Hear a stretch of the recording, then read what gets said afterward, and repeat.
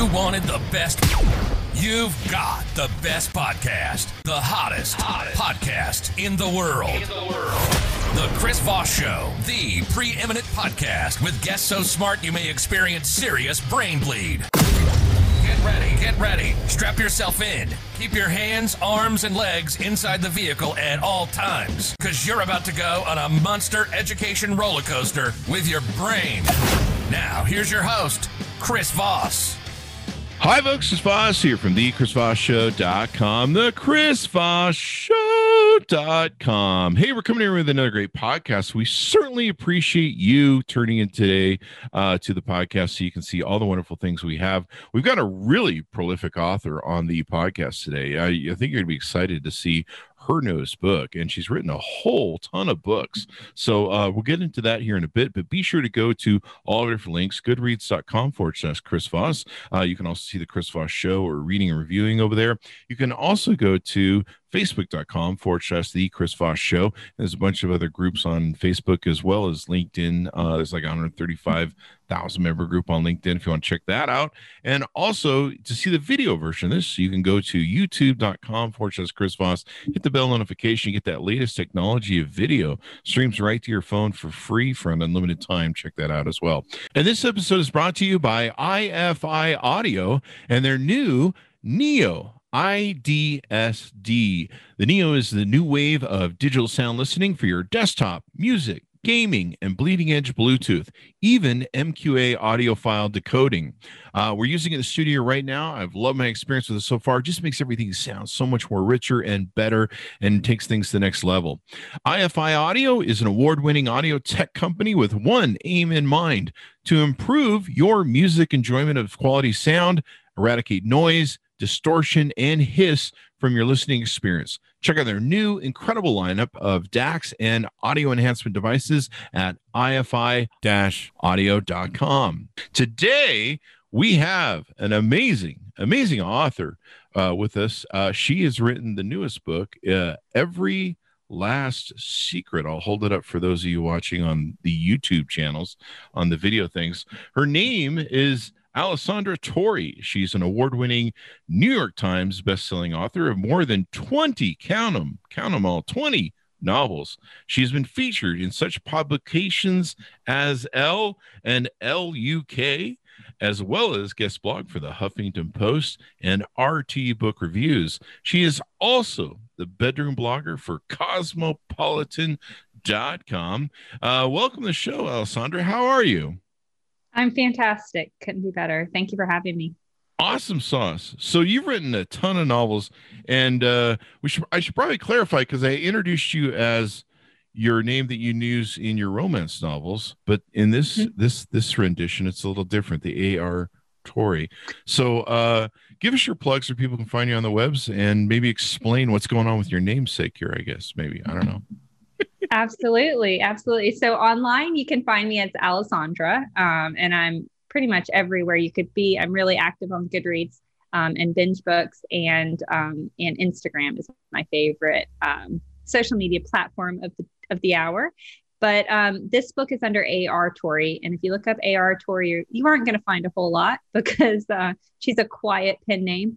But most of my novels are romance novels, but I've been moving more and more into suspense. And Every Last Secret is a psychological and domestic thriller. So that's what it's classified as. So what's great? Do you want me to go into what it's about or no? Go ahead. I'll let you just run with it. Just a quick elevator pitch on Every Last Secret. It's about two neighboring couples, and what happens is their lives get more and more intertwined, and the relationship between the two wives becomes more and more toxic as one woman turns darker and darker. It opens with a murder investigation, and then bounces back and forth from 3 months earlier to all the events leading up to that investigation. So it is a suspense novel. Murder, you say? I don't know what movie that's dun, dun, dun. Dun, dun, dun. I should have like a thing for that. So you're like the best of both worlds. You got romance, you got the big romance collection, and then you've got the murder suspense collection. You've been doing the romance for quite a long time, much longer than the suspense novels. that correct? That's correct. Yeah. So I started publishing and writing 8 years ago, and I was always a reader. That was all. I never thought about being a writer. It wasn't like a lifelong dream or something I went to school for, but I kind of fell into it, and I wrote my first novel, and I really expected to write a suspense novel because that's what I read. I had never, ever read a romance novel. It wasn't anything that interested me. But when I sat down to write my first book, this romance novel comes out. And at the time, 50 Shades of Grey was just like popping, and E.L. James was making $1 million a day. And I suddenly had this romance novel on my hands. So I self-published it, and it ended up just absolutely taking off and got me an agent and a publisher. And then I had this audience that wanted another romance novel. So before I knew it, now 8 years later, I have 20 romance novels. And but suspense is really my love. It's really where my heart is. So I've been wanting to move my career in that direction. And this is my first, well, it's not really my first big book, but I think this will be my breakout book for suspense. Awesome sauce. It's been getting great reviews. Are you just basically moving from a genre of like romance and then you want to kill them or something like that? I don't know. Well, in romance, I have very specific rules I have to go by, right? So I can't like halfway through the book kill the heroine, and I can't, make her bad, and I can't have her kill her husband. I have to have certain guidelines, right? And at the end, it has to be happy ending, and that makes it really hard to be unpredictable. And that's, as a reader, I hate predictable books like that. That's the one thing I never want as a reader. So it's hard. It's a challenge to keep readers on their toes in romance. With suspense, I can do anything I want. It's like I suddenly have this open field with no rules, and if I want everyone to die at the end, I can, or if I want everyone to live. So I love that arena. And I'll still write romance novels. I'm not going to leave romance novels, but I will hopefully be more 50-50. Sounds good. I mean, I was going to say that's the story of every one of my relationships where one of my exes has wanted to, they love me and then they want to kill me at the end. So let's get into this book, some of the details. I mean, this is kind of interesting stuff. So where did you get the story from that motivated you want to tell this story? Yeah, the story ideas come from everywhere. This one was easy and fresh because I was basically living through it. Not as one of the main characters, but if this was a book, I would have been the side friend, who chimed in helpful information whenever the reader wanted to know it. That's what I would have been. I had a very close friend whose husband started to become involved with a woman who really turned kind of psychotic, and became obsessed with her and him and stalking them. And it was a married woman. So I lived kind of through that roller coaster of emotions. And it was just one of those, like, it was heartbreaking for me to participate in for my friend. But at the same time, I was like, oh my gosh, like this needs to be a book because there's so many emotions here. And really, I understand why in the heat of passion, people kill people, right? Because there's just what's more, I mean, you're protecting the life that you want and the life that you have.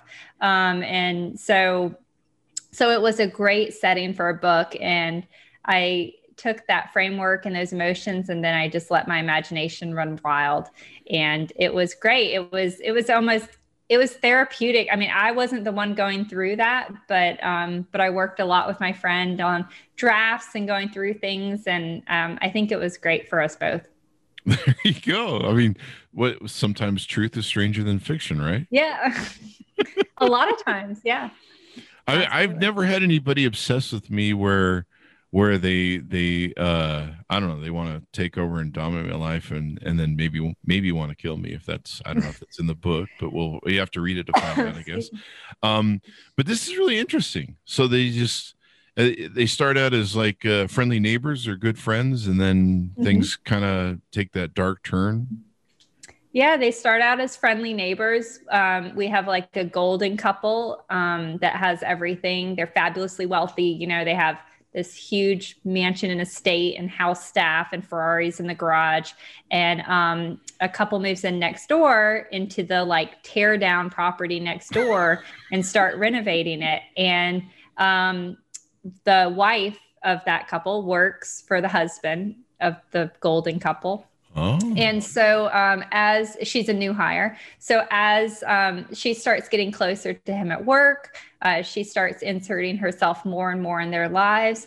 And she really sees the life that she wants, you know, and it's almost the man is there. I mean, and she is going after the man, but it's really more her wanting to take everything from the other wife. And it's this like competitive, toxic relationship that grows as she becomes more and more obsessed with the other couple.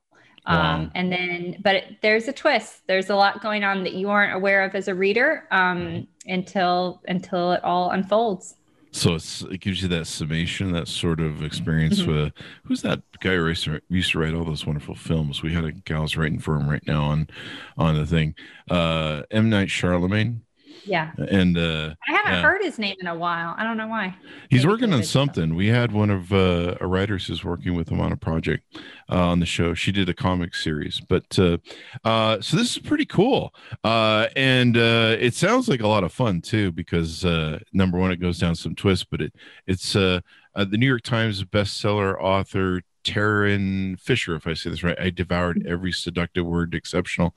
Do you find like a lot of your romance novel readers, your audience, cross over to your suspense novels? They do. A lot of them do. I published a book, The Ghostwriter, a few years ago, and that was my first strictly no romance whatsoever. And when I was writing it and pre-promoting it and letting them know, I was getting so many questions like, is there a romance? And I'd say no. And they're like, just a little romance? I said, no romance at all. There's not a single, there's no kiss, there's no romance at all. And they were all kind of like, but then they all bought it when it came out. And that ended up being, for many of them, their favorite book of mine. So, so it's a pretty loyal community, and they'll wander outside the genre a lot of times because so many romance readers read an enormous amount. I mean, they really do. And sometimes they get burnout. Sometimes they want to change. So it's nice that, and Taryn Fisher is another author. She really came into prominence with her book, The Wives, in the last year. And she kind of like me got in that romance rut because there was an audience and there was a thing, but suspense is where she belongs too. So I'm really excited to see her books take off. That's pretty cool. You're just going to have like two huge things. You'll be like, if that gal who wrote, what was that? J.D. Robb and Nora Roberts, those are both, they're the same person. And a lot of readers don't even know that. The publishers don't share that, which I think they should, because I think readers would follow her. There you go. Well, that's really cool that you have that. Anything you want to divulge about the book to tease the reader to want to go out and buy it? Is there any good teases you want to throw out? Oh, good teases. Let's see. I don't know. It's been really well received. It's hard because those might give it away, right? I know. I'm trying not to give it away, but it's a domestic suspense. It's good for, I mean, I have a lot of males. It's live now. It already has 4,000 reviews. Wow. And we're in day 2, but a lot of the reviews, I read every review that I can find. Amazon hides a lot of them, but I read every review that I can find. And a lot of reviews are from men, which I always love to see. Wow. And one made me laugh the other day. He said, I never read books by women because I don't like them. But I thought A.R. Torre was a guy, and I read the book, and I ended up really liking it. So my pen name helped me out with that one. That's interesting. But I think it'll appeal to anybody who likes a great story and a good dynamic. And if you don't read cheating books, because a lot of romance readers don't read books that have cheating, everybody pays for their sins in the end. So it's a great. Those are always the good ones. Whereas there's the karma comes around or whatever. So this is pretty awesome. Men like the book. I was going to ask you, how much do you find that men consume a lot of romance novels? Or no. I mean, 4% of my audience is men. And I don't, and it's not a big audience for romance. And suspense, I believe suspense is also a lot of female. I think readers in general, there are more female readers than men, because my publicist was telling me the other day that, not my publicist, one of the marketing assistants was telling me that in the mystery and suspense field, it's mostly women readers too, but it's not like romance where it's 97%. So women are I have smarter some than male readers, but women are smarter than men. You guys read. We just look at pictures in the centerfolds and go, oh, that's what that is. You started out self-publishing. You've become a successful author. There's some other projects you're working on too. I think we talked pre-show about your AI project. Tell us a little bit about that. Absolutely. So Authors AI is the tech startup that I'm CEO of and co-founder. And we got together with a group of data scientists and 120 best-selling authors and created a company. And it's doing really exciting things in the world, in the field of AI, specifically AI in fiction. So AI has been wandering closer and closer to our industry in recent years. And it goes in a few different ways. Some companies are using artificial intelligence to actually write articles and stories. We are not in that camp. That's not what we are interested in or support. We use artificial intelligence to read novels and to point out different things about them. So one side of our business helps authors improve their novels by comparing, showing them their plot arc and their pacing and different elements of the story in a different way. So it's the type of view and opinion you would get from a developmental editor versus something like Grammarly that's like a line editor. So it takes a much deeper dive, and it can actually read your story and understand it like a reader would. It can tell you if your villain is too friendly, or if your plot twists are too close together or too spread out, or things like that, and what your pacing is like, and at what point in your book the reader's probably going to set it down and walk away. So it's really fascinating. The technology is over a decade in the making. And one of our co-founders is Dr. Matt Jockers, who is co-author of the Bestseller Code. So if you're a novelist or a reader, either way, it's a fascinating book if you haven't read the Bestseller Code. But back then, that book was published 4 years ago. There was a technology that identified commonalities in best-selling novels, and really, what is the code to a bestseller, and is there a magic equation? So it's a really interesting book, and so that's part of the business. The other half is we've built a reader community called Binge Books that just launched a week and a half ago, and we've already got thousands of readers who have signed up and are finding books. So it's a book discovery site. So if you're looking for, an epic fantasy novel or any fictional genre, we have all fiction genres. We have hundreds of thousands of books and over 45,000 authors on the platform. And so we're going after. Is that bingebook.com? Bingebooks.com. Books. Yeah. Okay. There we go. Bingebooks.com. Yeah. And we support binging, like you binge on Netflix or you binge on something else. We want you to binge on books. So you can easily read the opening chapters of books and just jump from opening chapter to opening chapter until you find one you like. And then we're not a retailer. We're not, you can then click on whatever your favorite retailer is and buy it directly from them. Is the artificial intelligence going to take a look at what I'm constantly reading and give me suggestions and stuff like that? Yeah. So right now, this is our MVP product. So we're launching Binge Books. This is version 1.0. But Marlo, who is our artificial intelligence, so she currently reads a book and knows everything there is to know about it. So she will become a super book recommendation engine and come over on the Binge Book side. And so it won't be so much that she'll be like, oh, Chris, I've noticed you're reading whatever. It'll be more like, you can be like, hey, I really loved this book. I really love the Da Vinci Code. What's a book that's similar to it? And she can tell you, not based on metadata or sales activity, she can look through all of the books that she's read in a millisecond and say, this book is 92% or 98% similar to the Da Vinci Code in terms of story arc and pacing and violence level, or, content. So this is pretty cool. Yeah, that's going to be the future of book discovery, and we're really excited to be at the forefront of it. Maybe you can get Amazon to buy you out or something like that. I don't know. Amazon bought Goodreads, and I'm not sure that was the best for the user experience. So yeah. Well, they tend to do that. That's kind of how they work. They tend to buy the good stuff. Yeah. Yeah. We'll say that. But no, this is really exciting. It's funny because I have Grammarly. Whenever I type something, it always yells at me, "You type like a fourth grader," and I'm like, "Yeah, I would." Yeah, me too. You're in good company. Grammarly doesn't like my seriously? usage. Come on, you're a prolific writer. Yeah. No way. It swears at me. It's like, are you an idiot? And did you go to public school or something? And I'm like, yeah, I did. And it's like, yeah, we can tell. And I'm like, geez, I pay for this. I pay for this. I pay for these insults. Yeah. You know what you should do is get that AI, instead of measuring the arc of an author's arc of the book and their plot line. You should get it for people in real life. You can measure the arc of their life. Whether it's like going sadness or like it looks at your credit score and how many divorces you have. Tragedy.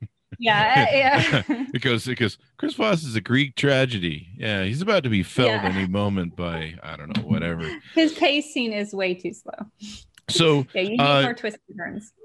There you go. So do you see your next book as being in the same suspense genre, or are you going to go back to romance? My next book is done. It's already delivered to the publishers, so I can answer that. It's about a serial killer in Beverly Hills. So it's definitely a suspense. It's a psychological suspense that'll come in this summer. So one Good Lie is what it's called. So yeah. That's the next. Does it kill any of the Kardashians?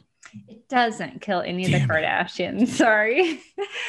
But between now and then, I'll publish a romance novel in the meantime. So let me ask you this: how often do you write books? I mean, you're doing a lot of writing, I guess. I do a lot of writing, not as much as I used to, though, because we are doing so much with the company. But I used to write 3 to 4 books a year. Now I'm down to 1 to 2.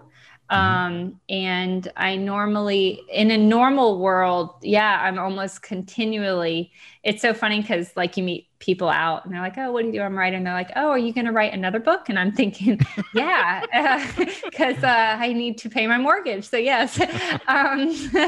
But I'm continually in some sort of book development process. So I'm either editing or writing. So right now I'm in post edits, and I'm thinking I've got to start writing soon. So yeah, I'll be in, I'm going through all of my ideas now to figure out what I'm going to write next.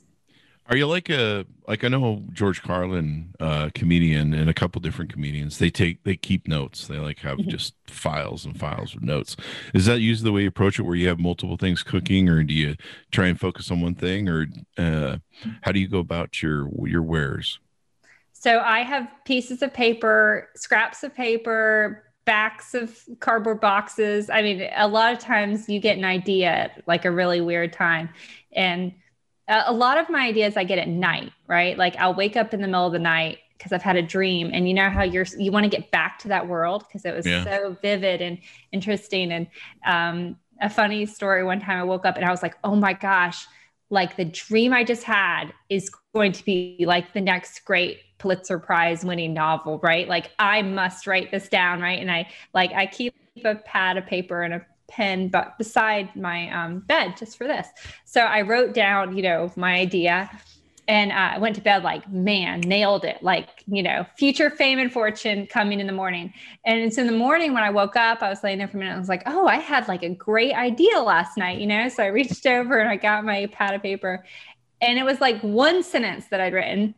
And it was like, she, like her car breaks down on the side of the road with Brian. And I was like, with Brian, her dog. And then I wrote, Brian is a veterinarian. And I underlined veterinarian like 4 times. Like that was the crowning idea that would break through everything. It doesn't make any sense. Like her dog's a veterinarian I don't know what breaking down the side of the road had to do with anything, but that at the middle of the night, I thought was like, wow, I don't know where I was going with that.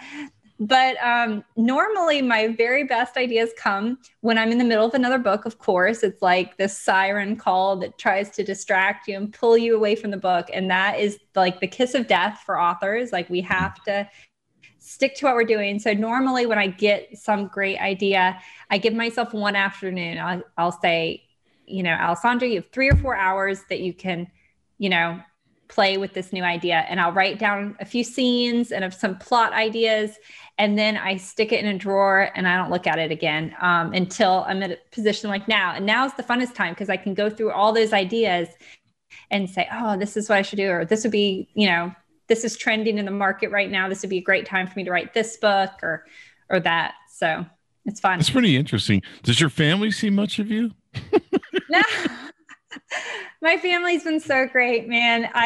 This really came out of nowhere. Like my husband wasn't expecting to marry an author, right? We were married for 4 or 5 years before I started writing. And this is now my life is completely different, than it was when we met.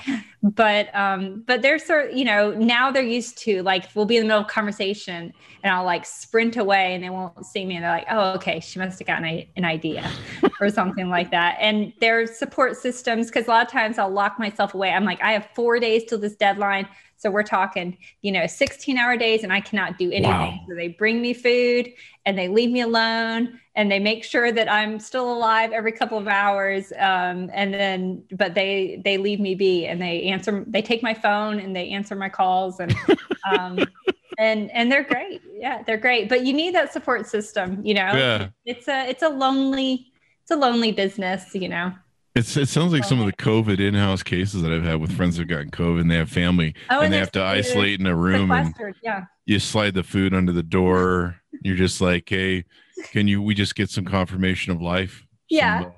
Validation in your life. You okay? Ever since I've gotten older, I start taking more naps. And so every time someone calls me, they're like, hey, are you still alive, man? It's the middle of the day. And I'm like, yeah, I just took a nap. I'm old, man. Like, come on, man. And then COVID's made it worse because you have the COVID sleep. Yeah. I don't know if you have the COVID insomnia, but sometimes I think subconsciously you're worrying about crap, but you feel you're like, I'm fine, but I can't figure out why I sleep. And then of course, one of my recent things is I get on TikTok and start watching videos and then 5 minutes turns into 4 hours. But that's really cool that you've got this down. What do you have any goals long term as an author, like to get to 50 novels or 100 or I don't know? My goal is just to get to a point where I can write. Right now, I write typically 3 books for my audience and then 1 passion book for me. And that passion book, I have 0 expectations. I don't care if I sell a single copy. It's just a book that I need to write and I want to write and I write it for me. So I want to get to a point where all of my books can be like that, where I can just write books, and write, 1 to 2 books or 2 to 3 books a year and just write the stories that I really want to tell. So that's my goal. But honestly, I've hit so many of my, I wanted to hit the New York Times list and I hit that, and I wanted to be in certain countries and I've had that, and I've had a movie. So I've really been really blessed, and which is why I've been able to really kind of step away from books a little bit to focus on this, this other business, but it reminded me, it was 2:00 in the morning. I was going through books, fantasy books, which isn't a genre I read, to find different things to spotlight on bingebooks.com. And I was just like, man, I love books. Like, it just reminded me, like, I love looking at covers. I love reading descriptions. I like, diving into excerpts. And it's just such a great industry and it's full of such great people that I'm just lucky. I feel lucky to be a part of it.